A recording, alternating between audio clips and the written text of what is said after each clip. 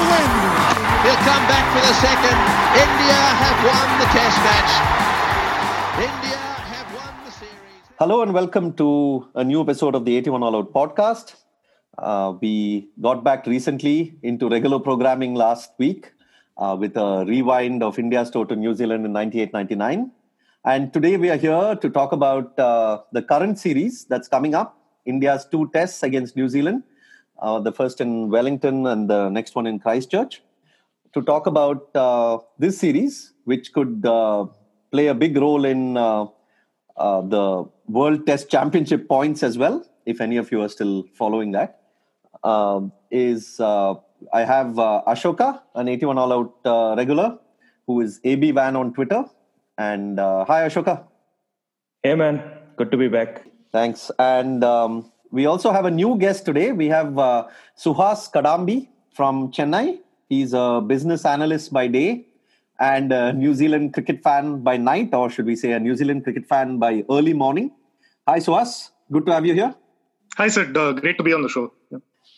Wonderful. So let's start looking a bit of the big picture. We have a lot of individual rivalries in cricket, as in team rivalries. Of course, the Ashes, India, Pakistan, England, West Indies, India, West Indies even, quite storied. But Suhas, can you talk a bit about India and New Zealand? Do you think that it often doesn't get the due, or is it? I mean, there have been quite a few good matches and a lot of storied cricket, a lot of fine performances down the years. I mean, last time we spoke about the 98-99 series and how Azhar and Sachin and Simon Dool all had fine performances. But do you feel it somewhat gets lost in the overall scheme of things?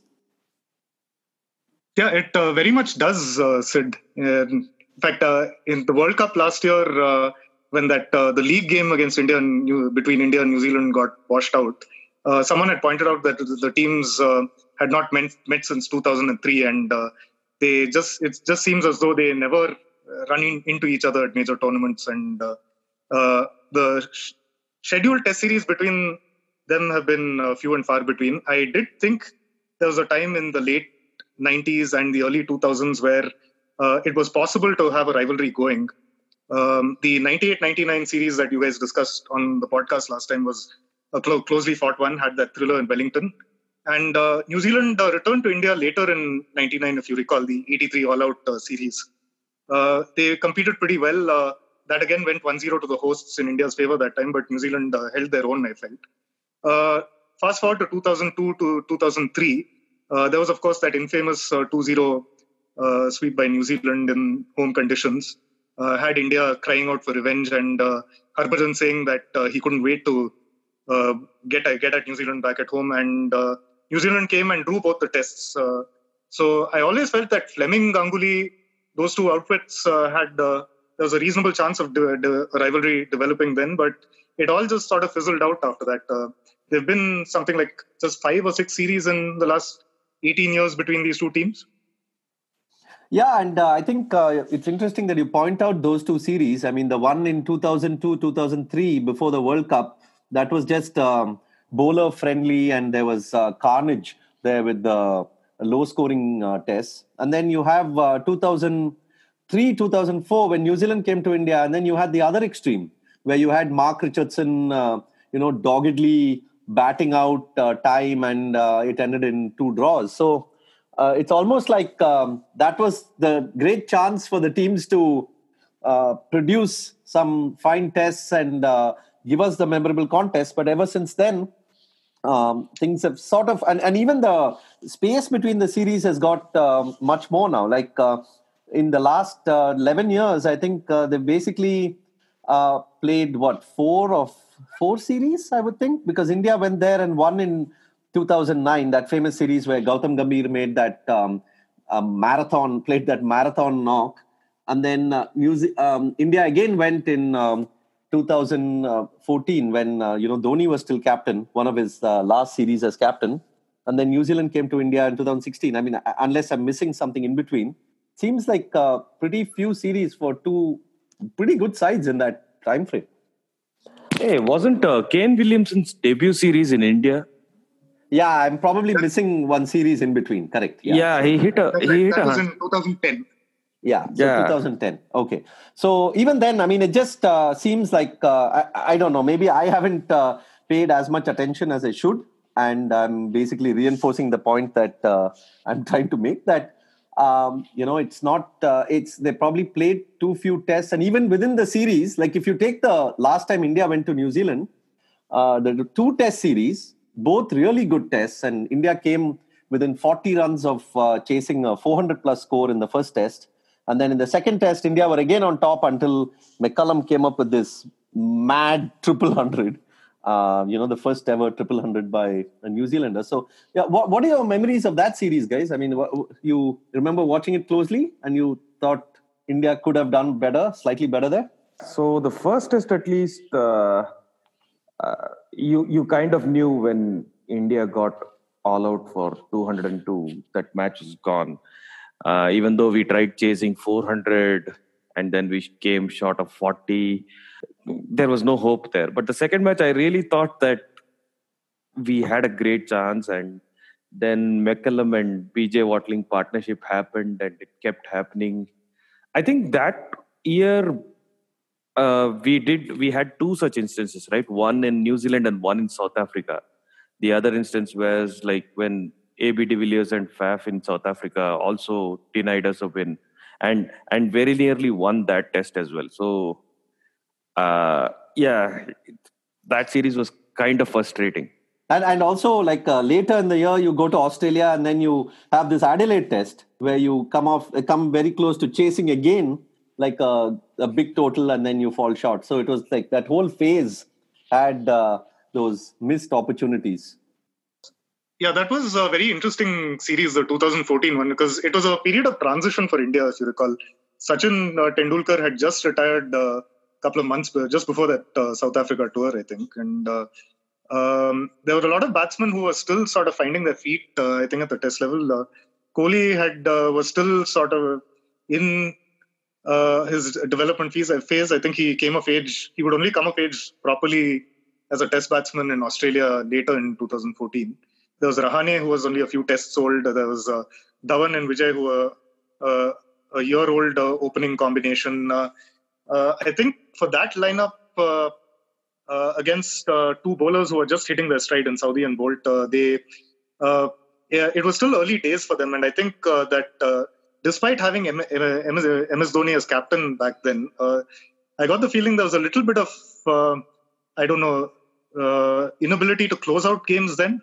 Perhaps. And New Zealand were also in a period of transition, if you recall. McCullum was a year into the job, but I think that was around the time his team was really starting to turn things around. Williamson was starting to convert his province into actual hundreds at the test level, and Saudi and Bolt were really relishing that new ball partnership that was early on in their career, but they were already a force back then. And that was probably Neil Wagner's first real I would say, match-winning performance at the test level. If you recall, he was a major factor in India not being able to chase down that 460. Yeah, I actually went back to match reports from that test, and there was one headline from Cricinfo that said Wagner comes of age, or something to that effect. And I was like, wow, that's pretty much when Wagner started, and it seems like he's been. Now, of course, he's like such a regular feature in their bowling lineup. But I was just, it was interesting to see how that was a kind of a turning point for him, that Wellington test. Second test, of course, both teams would remember it a little differently. I think New Zealand has the crowning glory of the McCullum era and, taking them out of the previous era. And India for it having slipped through the fingers. For sure. And then, of course, in the reverse series, when New Zealand came to India, I mean, that was... quite a one-sided contest, and conditions. By which time McCullum had retired, right? Yeah. By which time, that was then Williamson's team that played in India, and it's not fair to talk about that series when building up to this, but because the conditions were so different, and also I think New Zealand have considerably improved. After that in Asian conditions. I mean, recently they won in Pakistan, which is in UAE, which is extremely fine achievement. And then they went to Sri Lanka, and then they had that win to draw the series. So I think after that India series, they got much better in Asia. I was telling this to Sid and Mahesh the other day that outside of India, even New Zealand have a very, very solid middle order game. I would say it's the best middle order game in tests right now when you see across teams. They have Kane Williamson, Ross Taylor, Henry Nichols. The sore spot there might be the all-rounder. They are still figuring that point out, but they have a very good middle order game. And even openers, right? That is another thing. I mean, if they find a partner to Latham, they would be a very, very good batting side. If conditions are slightly even favoring batting, they would be very hard to dismiss. Well, Australians may not agree with that because New Zealand went to Australia. So I made the point just before that series, and then that happened. So I would rather consider that as a slight anomaly, but when you say when you discard that series, the 2 years leading up to that, I mean, New Zealand has been fantastic.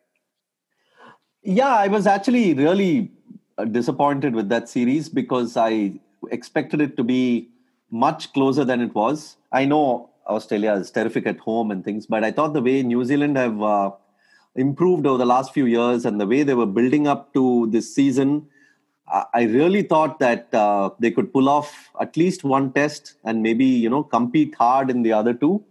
And I was hoping to see, either the Boxing Day test or, Sydney, I didn't think they'd have much of a chance given the conditions. But both Perth and Melbourne, I thought they would compete much better. But for whatever reason, by the time they got to Sydney, the injuries were just too much. So let's forget about that. But Perth and Melbourne, Suhas, should we take that series as any indicator, or do we just wipe it off as a blip and say that whatever happened there is not likely to be reflective of what we're likely to see in this series? So there are a couple of ways to look at that series, Sid. Interesting that you brought that up. A few mitigating factors for New Zealand in that series. First of all, the preparation for that series was less than ideal. I think in the podcast you had with Michael earlier on the New Zealand team, you brought up the topic of the series against England before that and how benign the pitches seemed, right? Whether attritional cricket was a good idea or not. Now, what they encountered at Perth was the complete opposite of what we saw in that series. We had pitches with pace and bounce, 40-degree heat, and a relentless Australian attack. So, if I may make an analogy, if you recall India in 93 to 96, the Azhar Wadekar era, if you like, we played a lot of cricket at home. India played a lot of cricket at home. There were very few away tours in that period. I think maybe one off test in New Zealand and one in Sri Lanka where we won. And we had a good period then. But as soon as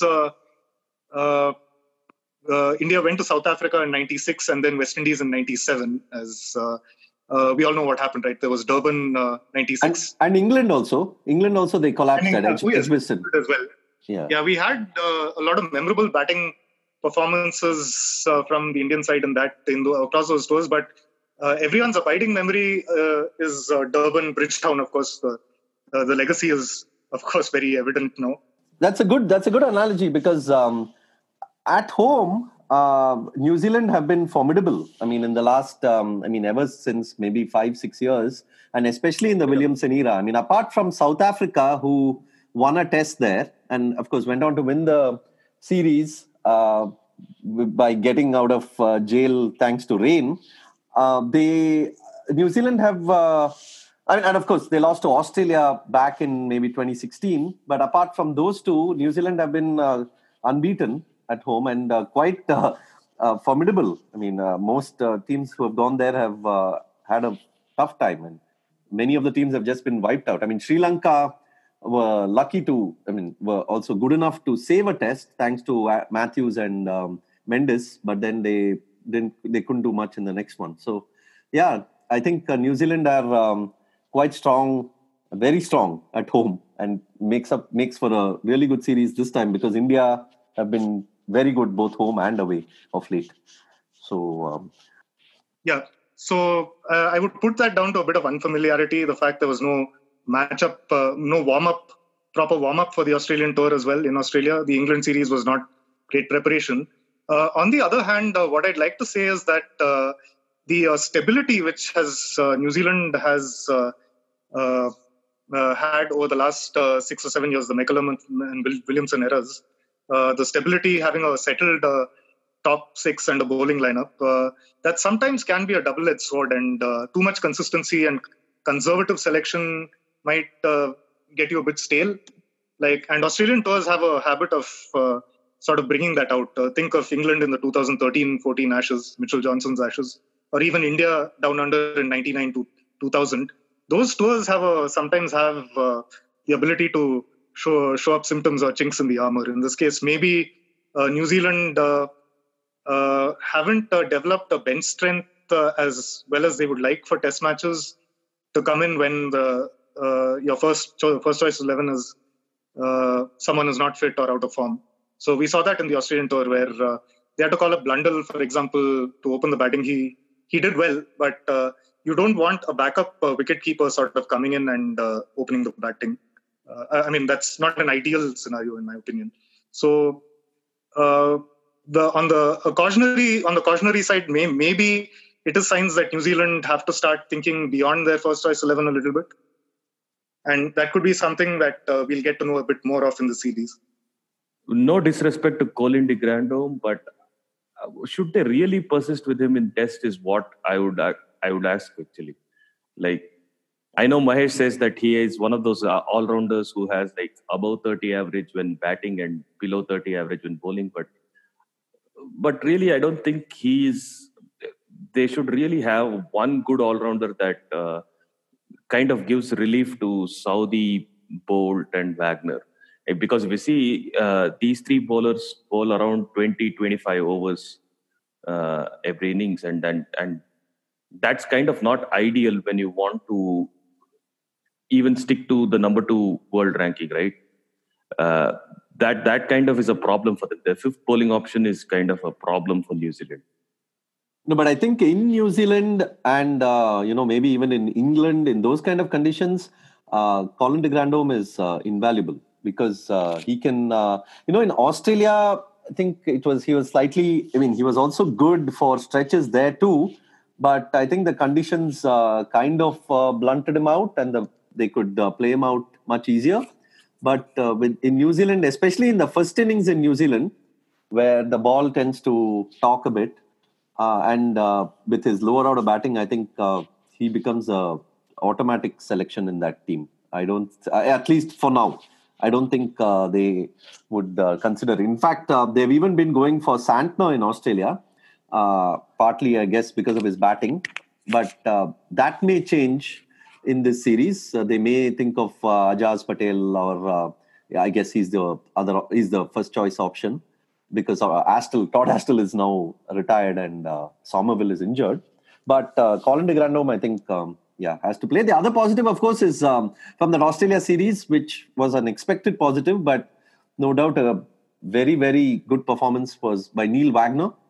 Despite all the conditions, lack of support, the Australian batting, doing really well. I think Wagner was the one bowler who kept at it, bowled his long spells, and somehow at the end of a long day would end up as the most successful one. So, I think he continues to be the biggest threat, at least in the second innings for them, and it'll be really good to watch him in this series against Kohli and gang. Yeah, how does it work? He doesn't have the pace. He relies heavily on the short ball strategy. It defies expectations, right? When you're bowling at the high 120s, the early 130s, and you are predominantly reliant on the short ball or back of the length bowling, there is not much success. I mean, we have seen 8 years of Ishant Sharma doing that, but so I'm really surprised that his strategy is working across years and across conditions. Even in subcontinent, he's very, very effective, and for a long period of time as well. So that man is kind of a surprise machine for me. And just shouting and a shout out there. I mean, Neil Wagner fan from 2016. Before, like I am like the OG fan from before the Cricinfo article started glorifying it. You're the Neil Wagner fan before it became cool to be the Neil Wagner fan. Yeah, kind of. Yeah. So we spoke about it. Before Monga made it cool to follow it. I spoke about Neil Wagner to Michael, actually.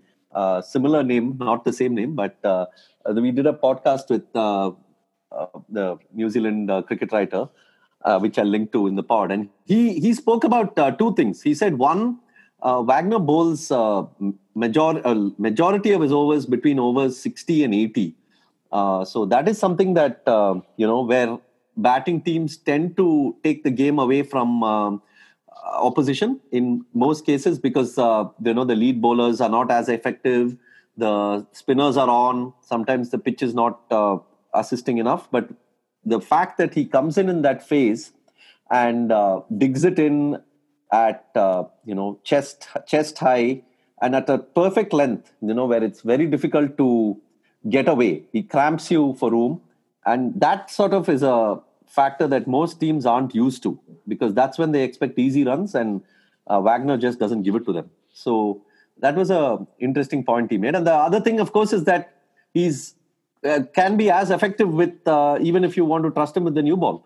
So, I mean, he usually doesn't bowl because they have Saudi and Bolt who are extremely good with the new ball. But, at times if you want to give him the second new ball even and he can produce there as well. So it's that versatility, I think, that really makes him the bowler that he is, even though he lacks pace and, excessive swing as some bowlers have. A little known fact about Neil Wagner, I mean, unless you used to follow New Zealand cricket very closely at one point of time, domestic cricket that is, when he was spending his time qualifying for New Zealand, playing for Otago in the domestic scene, he was very much a new ball bowler and a conventional left-arm swing bowler. There was this first-class game in 2011 where he took, I think, 4 wickets in 5 balls. There's a very grainy YouTube video of there out there somewhere. Shows him actually castling all those tail-enders. I think all 4 of them were bowls, I think. So when he made his debut in 2012, all of us were led to believe that, second coming of Wasim Akram or something like that. And when we saw what we got, we felt we had been completely let down and it was all hype. But he showed us another side to him after that. I mean, he reinvented himself completely, seeing that Saudi and Bolt took the new ball and he needed to find his niche in the team. So he very quickly adapted to that and look how well he's done that. In fact, back in the 2014 series, if you recall, in India were chasing 406. Shikhar Dhawan hit that century in the second innings and looked like taking the game away from New Zealand. And Wagner came around the wicket. I think bowled him that bouncer, pitched well outside the leg stump. And I think Dhawan was out taking evasive action, flicked the glove on the way to Watling. That was unplayable. So I think those were... that was probably my first memory of when Wagner actually showed how effective he could be as a first change, primarily short ball bowler. Yeah, so let me actually when Suhas was talking about following Wagner in domestic cricket back in the early 2010s, I thought I should ask Suhas about his New Zealand cricket fandom. I mean, I have very rarely met New Zealand cricket fan in India. I'm sure that many exist, especially now. But back when, in the 2000s and late 90s, I mostly used to run into, either Australia fans or, of course, the West Indies fans, people of the slightly older generation who followed the great West Indies team. And then there were a few South Africa fans. Sorry? West Indies fans are still among our generation, and the next one are still around, believe me. Oh, yeah. I used to support West Indies whenever they played most teams. So, yeah, I mean, I'm very much part of that. And then I'm sure the younger ones too. But Suhas, tell us about your New Zealand fandom. How did it begin? And, I remember even back in the early 2000s when the social media and even many internet sites weren't too up to date, you used to follow New Zealand cricket and even the domestic cricket pretty seriously. Tell us about it. Well, it began, as you may be able to guess, it began in the 1990 with the 1992 World Cup, and I think most people know what happened there with Martin Crowe exploiting New Zealand home conditions to the fullest, the size of the grounds. He knew them at the back of his hand. He came up with the ploy of course, opening the batting with Great Batch, opening the bowling with Patel, but it wasn't just that. It was also, I think, his batting was made a huge impression on me as a youngster. That was probably the first major tournament I followed. I'd followed India's tour to Australia the previous summer, but that was apart from that, my first taste of global cricket, and that really captured the imagination. And the fact that New Zealand didn't enjoy much success after that made it a bit of a mystery, and Martin Crowe went missing from the lineup so often because of injury. So that kind of deepened my resolve to try and find out what was happening with these guys. So I used to look through whatever sources I could find, maybe stray articles in the Hindu or the Sports Star, or when a few years later when Cricinfo finally came to us, I think you'd have old match reports suddenly surfacing, and you'd finally have access to news of what was actually happening on the ground in New Zealand, and that's when it really took root, I would say. And I tried to get hold of whatever bits and pieces of news I could find, and even though New Zealand were not a very successful team, I used to sort of delight in the small joys whenever they came around. It was when Stephen Fleming turned the side around in the late 90s that was quite a source of inspiration, and I just never looked back. Even though it was tough being a fan in the previous decade, I would say. Yeah, but the one good thing was that in the 90s and 2000s, there was quite regular coverage of international cricket from New Zealand. So even when New Zealand was playing, West Indies or any other team, you often got to see New Zealand games. So I'm imagining you were someone who used to wake up at 3:30 in the morning to watch those. Oh yeah, I did my fair share of that. Yes, wake up at 3:30 and see Wasim and Waqar making their annual pilgrimage to New Zealand and knocking over the stumps, and finding joy in Young and Thompson putting together a 200-run partnership and winning at Christchurch. Yeah, that was the time. I guess it still continues. But one of the things I always associate with New Zealand is like with every test match or every other test match, there'd be a new pair of openers, and they went through openers like nobody's business. I'm sure you have all the names intact, but people like Michael Paps come to mind when I think of New Zealand openers, who probably Craig Spearman, Sinclair, Craig Spearman, guys who were briefly there, made like some mega score. Sinclair probably even made a double, right? On debut, yes. On debut, and then they're just gone, disappeared. Yeah, so there's a saying among the New Zealand cricket fans, at least those who follow Test cricket, and the saying is the wheel is forever, and they're referring to the wheel of New Zealand cricket openers. Just one guy in for a few tests gets discarded, the next cap of the rank comes in, gets tried out, gets found out, eventually plays 10-12 tests and so on. I think off late they were a bit more successful with Latham, of course, and Jeet Rahul unfortunately has run into a lot of problems of late, bad form, and his confidence has taken a beating. So it remains to be seen if they can find a stable long-term partner for Latham. Okay, so let's just wrap up the New Zealand segment of things by talking about the 11. If Bolt is fit, which seems likely, I don't know, I didn't look at any news today, but seems that he may play. Looks like New Zealand will be pretty much first choice. I mean, I guess Tom Lundell will open, and they will. It's up to between Ajaz Patel and Santner, right? Suhas, am I reading that right? That's right. So Bolt's fitness is definitely key. With him, the attack just, I think, has a touch of real class to it. Southee, of course, has been a force in Test cricket for quite a while, but he's been a little down on pace in the last few years. I would say 2014-15 was his absolute peak when he was swinging the ball at good pace. He and Bolt together opening the attack in those conditions just makes New Zealand that much stronger. But it needs to be a fit and firing Trent Bolt. We've seen occasions in the past where he's just come back from injury and not quite looked at his best. So they need a fit and firing Trent Bolt. And the spinner, of course, would like to see Ajaz in there. I imagine they would go with him. But I think, Sid, you had earlier wondered why Ajaz was seemed to be overlooked of late, considering his performances in the subcontinent. I think the management sees him, and Williamson sees him largely as a subcontinent type bowler, someone like in the mold of a Rangana Herath. And at home in New Zealand or in conditions like those in Australia, which are not very conducive to spin, they've tended to go for someone like Santner who can offer a bit of the batting. Put Ajaz in there, and the tail is a little long. You have Southee, Bolt, Wagner, and Ajaz. So the batting very much stops at 7 if they go with that. Southee is not too bad as a batsman.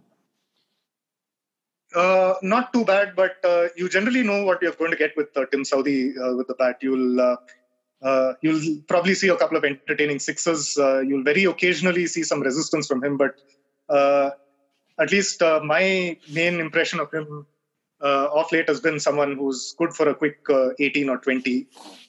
Rarely digs in, if you like. Yeah, and Santner, I think, pretty much cemented that what he's capable of with that 100 against England. And he sort of gave them that extra dimension there and automatically chose himself for the test in Australia.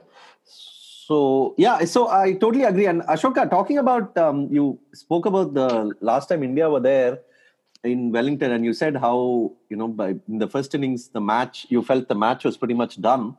And it seems like a trend in New Zealand over the last few years. It's like the first innings and second innings are two vastly different beasts there. The first 2 days, the ball does a lot and teams struggle to put 200, 250 on the board. But then the second innings is a different thing altogether. You have 400, 500, batsmen getting doubles. You had BJ Watling recently, even before that, it's almost like you can win the game or at least seal the game in the first 2 days, right? If you have a good day with the ball.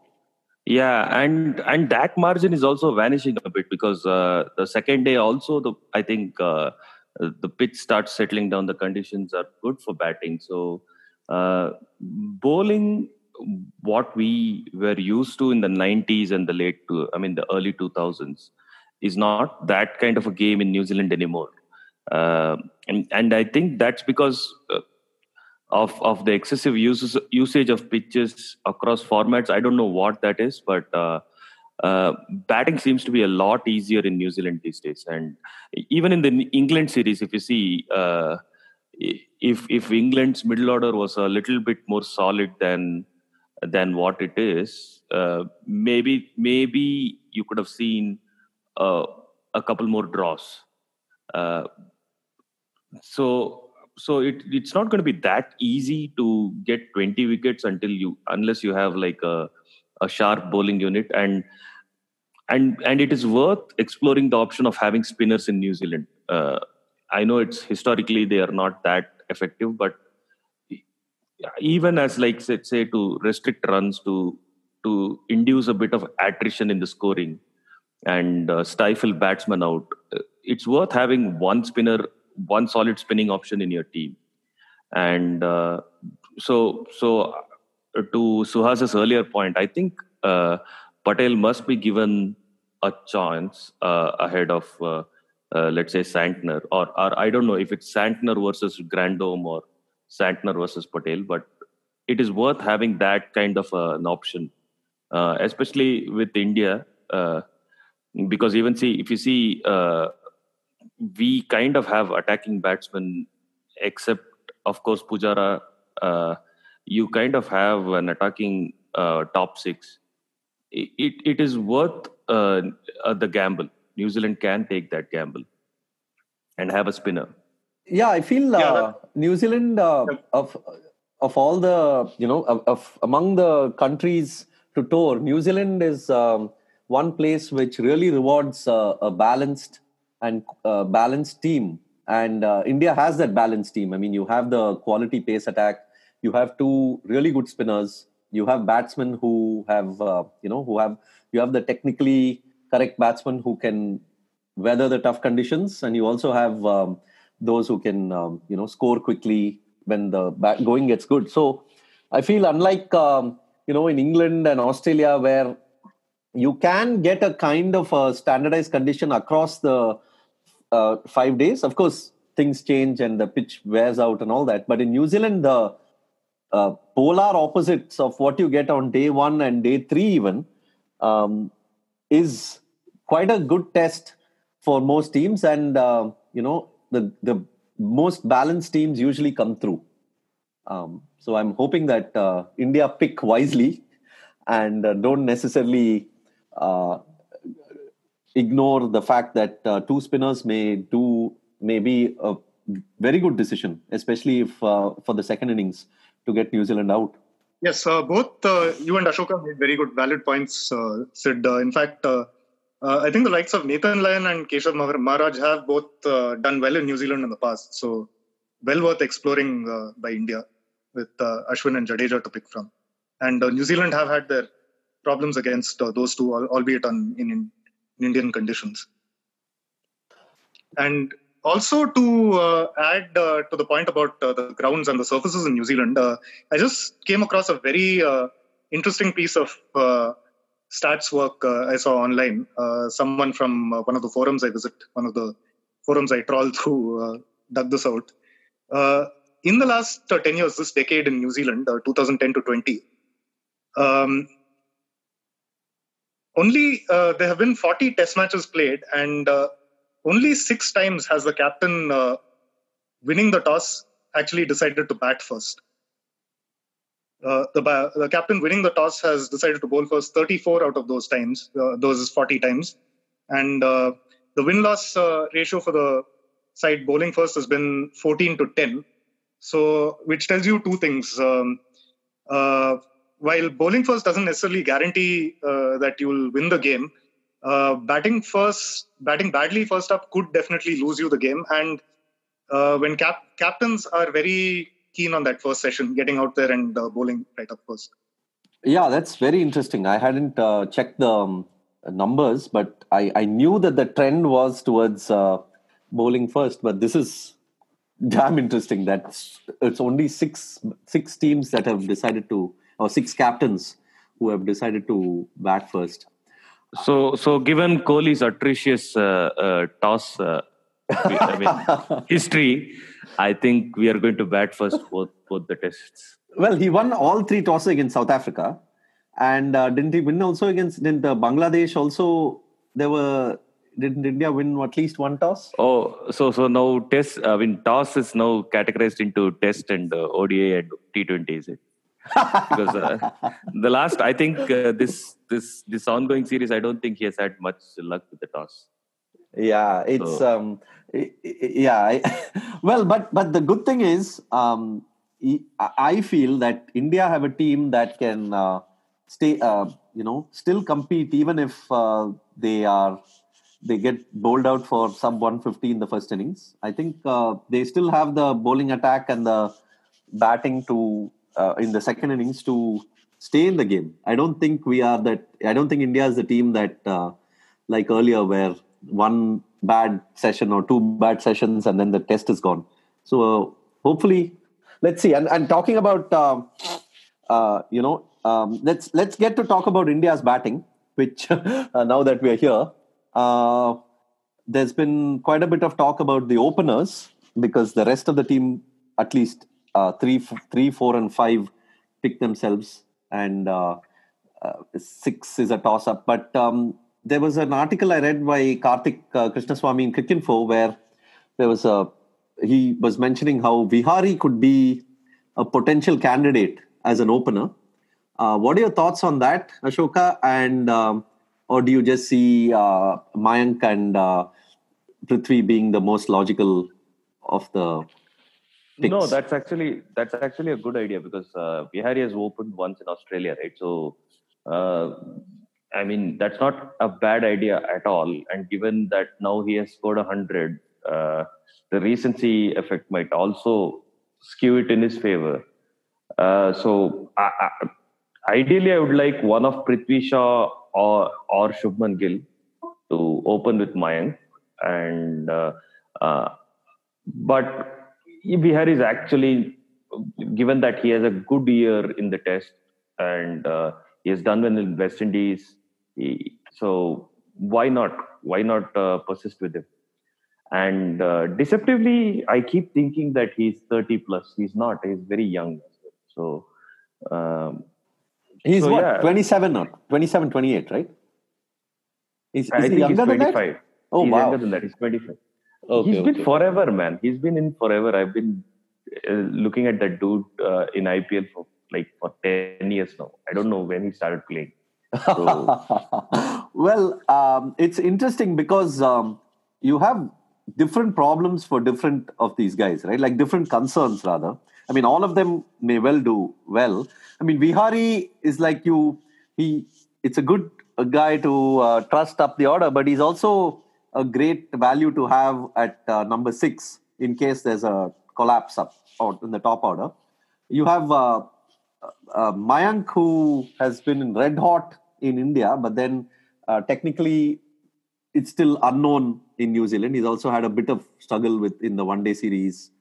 Prithvi Shaw has had this long break. And then Shubman Gill is primarily, I would think, young batsman. You would want to give him a bit of a middle order opening rather than putting him up front. So eventually, I think Shastri and Kohli just write their names in chits of paper and then pick 2, right? So not as keen on the idea of Vihari opening, but that's more because in principle, not a big fan of middle order batsmen being converted. However, probably feel that Vihari is a sounder choice than Shaw just for this tour. Shaw's game seems to be a little expansive at this point, and perhaps I'm not sure if he would have the same discipline that Vihari might bring in to see off that new ball early on. However, Gill is a very compelling case for me. He's in red hot form at the moment, and he was also the incumbent in the squad. I think he was selected for the squad for the home series against South Africa. So it's a tough one, but for me, maybe Gill, Vihari and Shaw in that order to partner Mayank.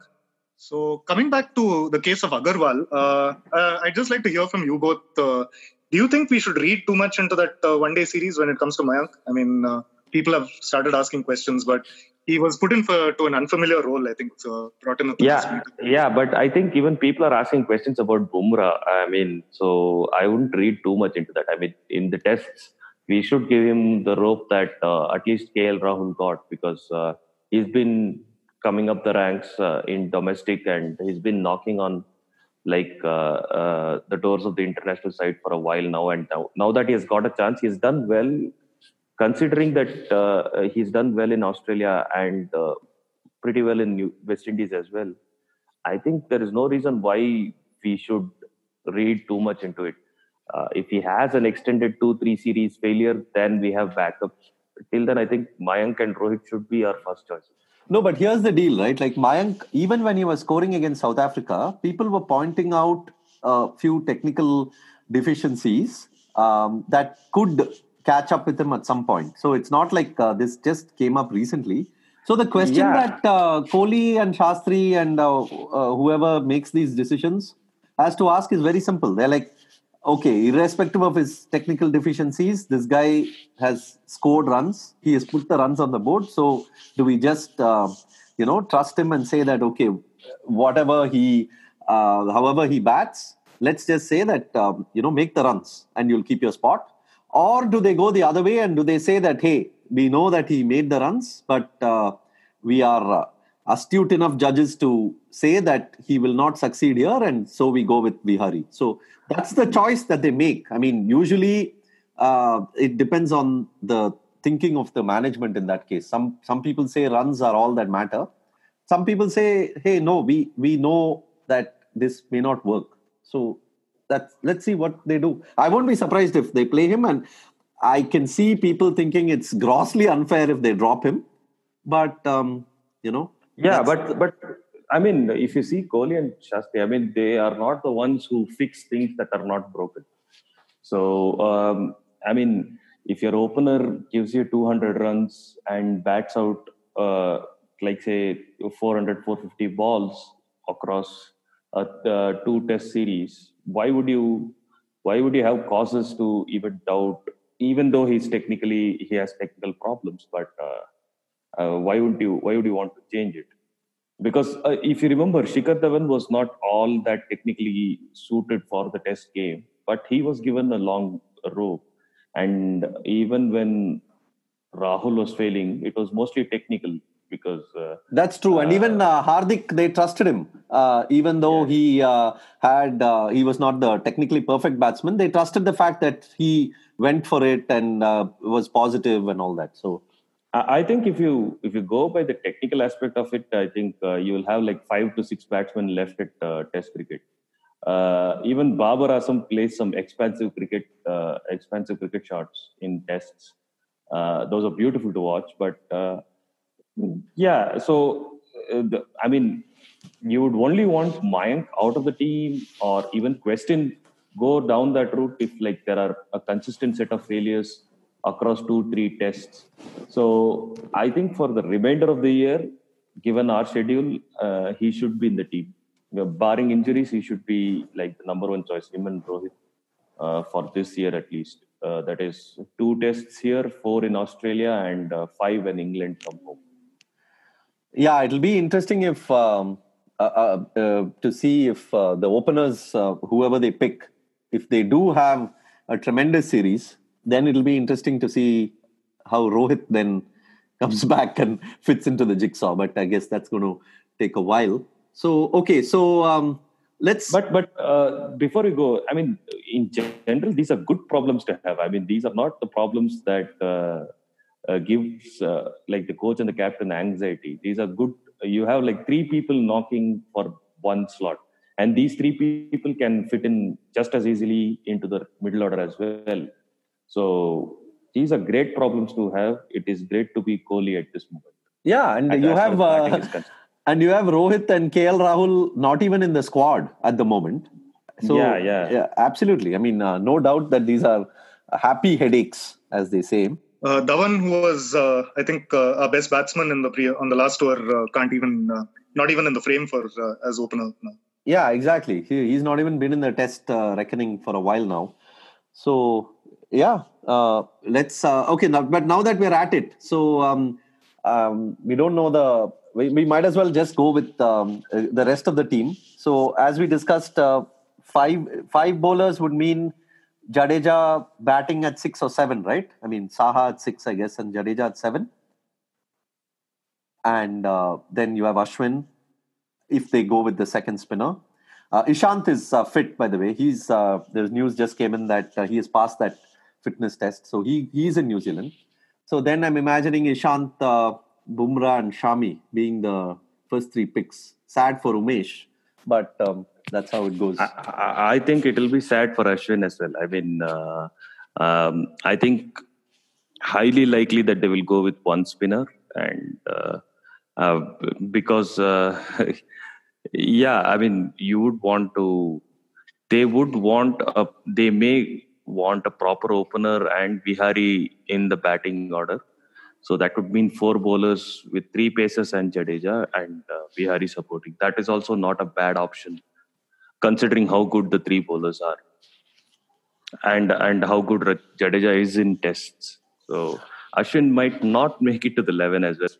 Well, I think it would be I mean, if the conditions are similar to what we expect and what we have seen, I mean, I'm not talking about those England test conditions, which basically no bowler, I mean, very few bowlers rather would have had a chance to run through sides there. But if the pitches are like the first 2 days or first day and a half of spiciness and then more batting friendly, I think it'll be prudent to pick two spinners actually, because a three-man pace attack, I think, is adequate for India to exploit the conditions on the first day, day and a half.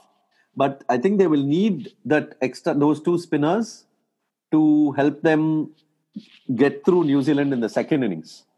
And instead of, rather than be swayed entirely by the pitch, which is probably going to be green and grassy, they should also probably look at giving themselves the best chance to win the match. Ashoka, to add to your point, Ashwin, I think, is a very tempting selection also because I think the opposition in this case have never been very comfortable against him. Obviously, they've only faced him in India.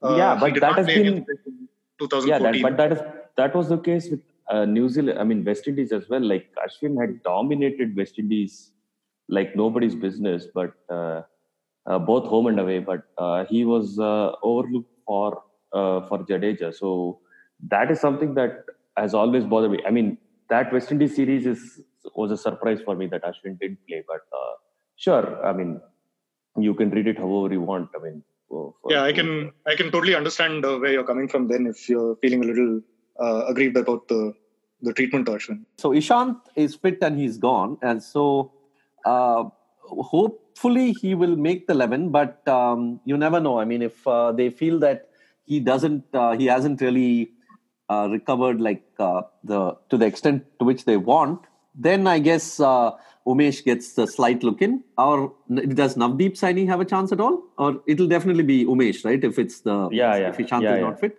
It will be Ishant or Umesh. So Ishant or Umesh. Shami, of course, Shami the Great will be there, and Bumrah. So Bumrah, as you said, people are talking about him and during the one-day series and saying that maybe he's lost a bit of it, but warm-up game. But that is kind of rubbish, right? Like the guy is just coming back into the international scene of things. Like he's had a hardcore injury. He's coming back, and so it is kind of unfair to judge him before he has even played a test.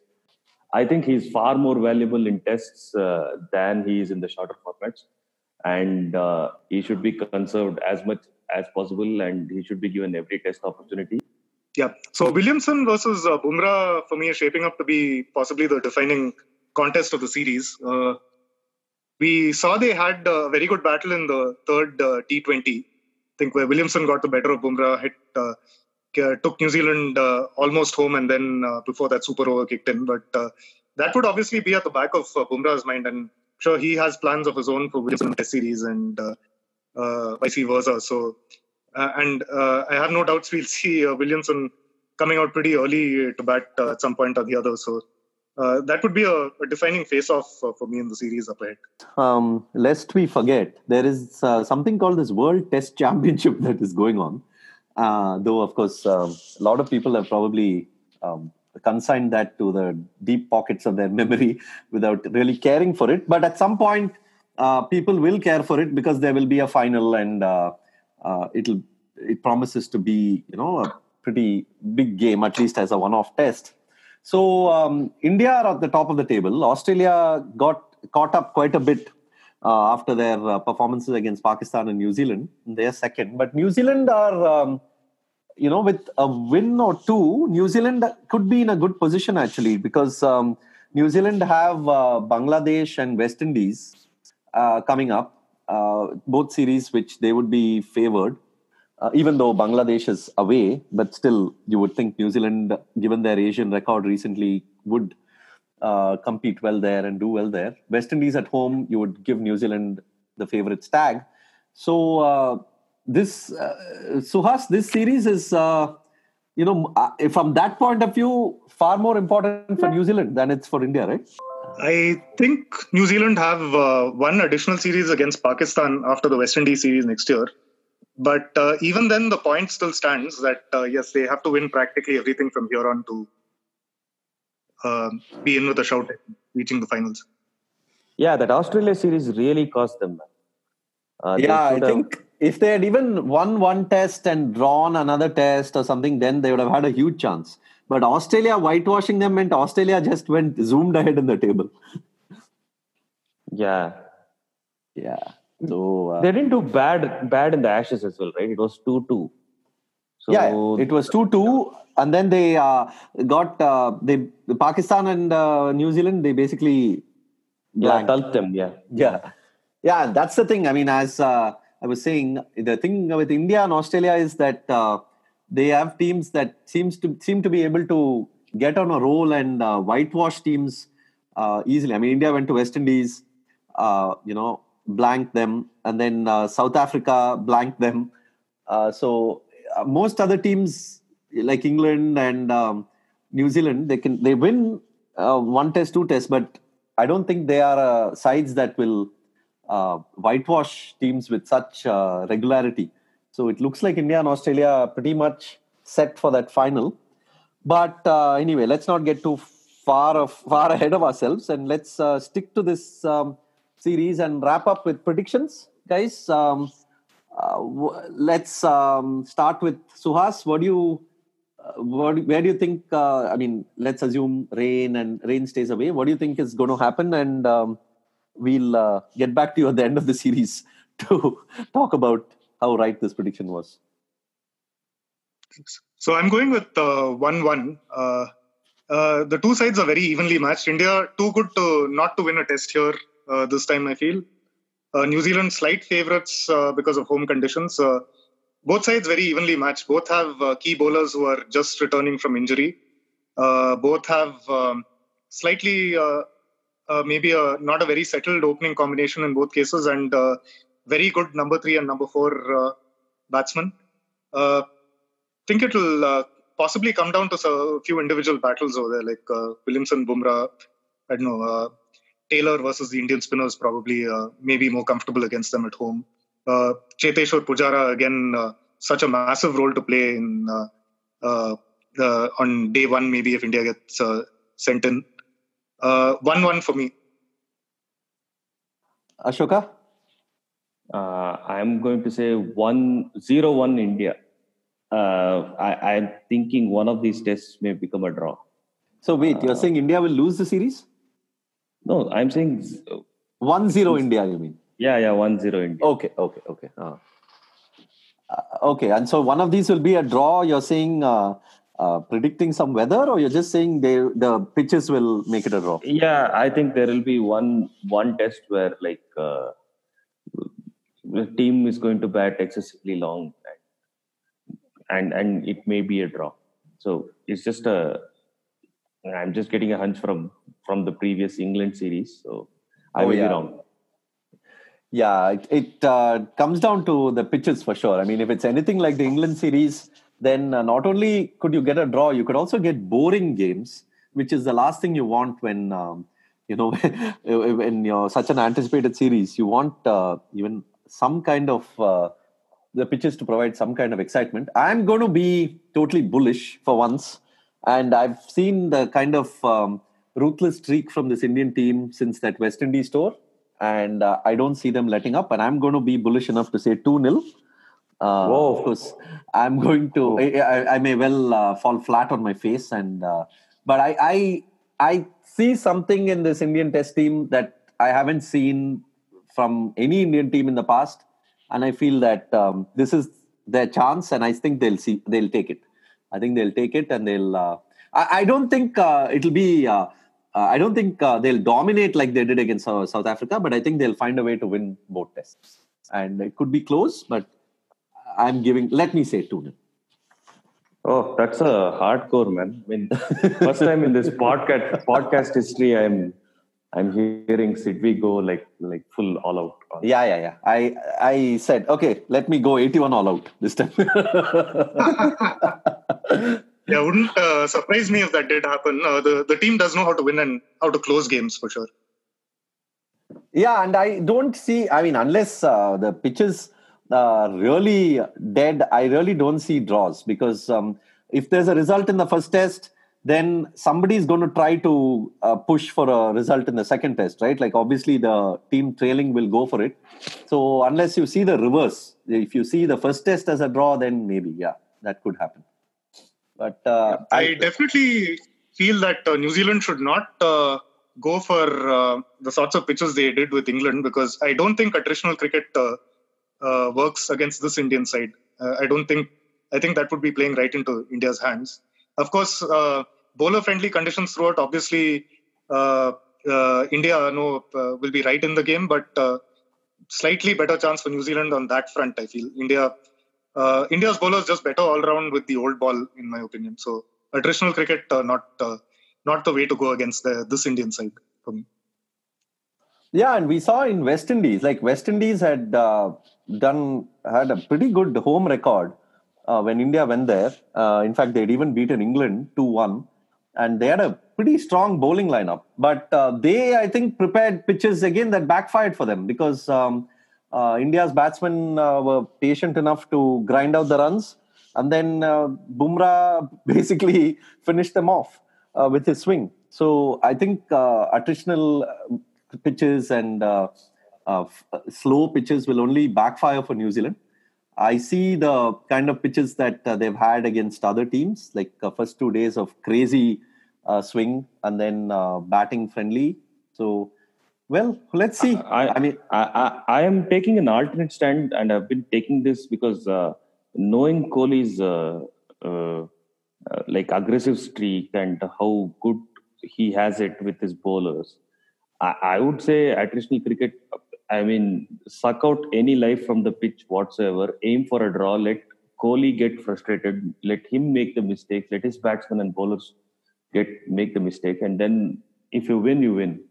Otherwise, aim for 2 draws is what I would say. Because when faced with a stronger team and a team with like very, very good bowling, which can take 20 wickets, if you give them even half a chance, then don't give them the chances. My way of thinking, but yeah. No, but sure. I don't think this Indian team is necessarily, trying to get runs only with boundaries. I think there are enough batsmen in here who are very happy to grind it out, get 2 or 3 and over, play out time, put the score, and then leave it to the bowlers to quickly get the wickets. I can understand if you're... I'm coming from a point of view where if there is throughout life in the pitch, like when we went to South Africa, the 2-1. Oh, yeah. So it's a complete lottery, right? It's on the other end of the spectrum. Like you pack your team with pacers, then you don't know. I mean, the first innings lead, even if it's a 30-40 lead, it becomes very, very crucial. Then it is almost a lottery, like who bats first, who bats well. Then that kind of scene you don't want to do because then there's a 50-50 chance. And a team with good bowlers, when you don't, and that backfired for the West Indies because they had good bowlers, but it depended on them executing it. On the other hand, if West Indies had prepared like a dead pitch, even Bumrah and Shami had to struggle. That would have given them, their batters, a lot more time to spend on the pitch. That would have given a lot more rest to their bowlers. So it's kind of a strategic advantage when you are faced with a strong bowling lineup, to go with a pitch that doesn't give that bowling lineup any help. If they win despite that, great. Otherwise, with the batting lineup that New Zealand has, they should just sit back and tell the Indian bowlers, you work hard for it. We are not going to give you a pitch with any sort of advantage. That would be, I mean, if they get 600, who knows? Like Indian batsmen may make a mistake that can give them the opening. Otherwise, don't give Bumrah, Shami, Ishant or Umesh any sniff whatsoever. Keep it flat as a rope is what I would think. But yeah, sure, I don't know. Well, if the thing in that West Indies series is that a lot of the times when, Bumrah basically rendered the pitch useless because of that kind of prodigious swing that he was getting, beating them in the air. And, when West Indies came to bat, in fact, India those tests, India had actually put on, made runs pretty comfortably. Ishant Sharma and all had played quite well. And you would have thought that the pitch is pretty good for batting. But then against that kind of swing bowling, it doesn't matter, the pitch. So what I'm thinking is, yes, I agree with you that New Zealand will not go for the 2002, 2003 kind of pitches where it's green throughout and teams are getting bowled out for 120 and then it becomes a lottery.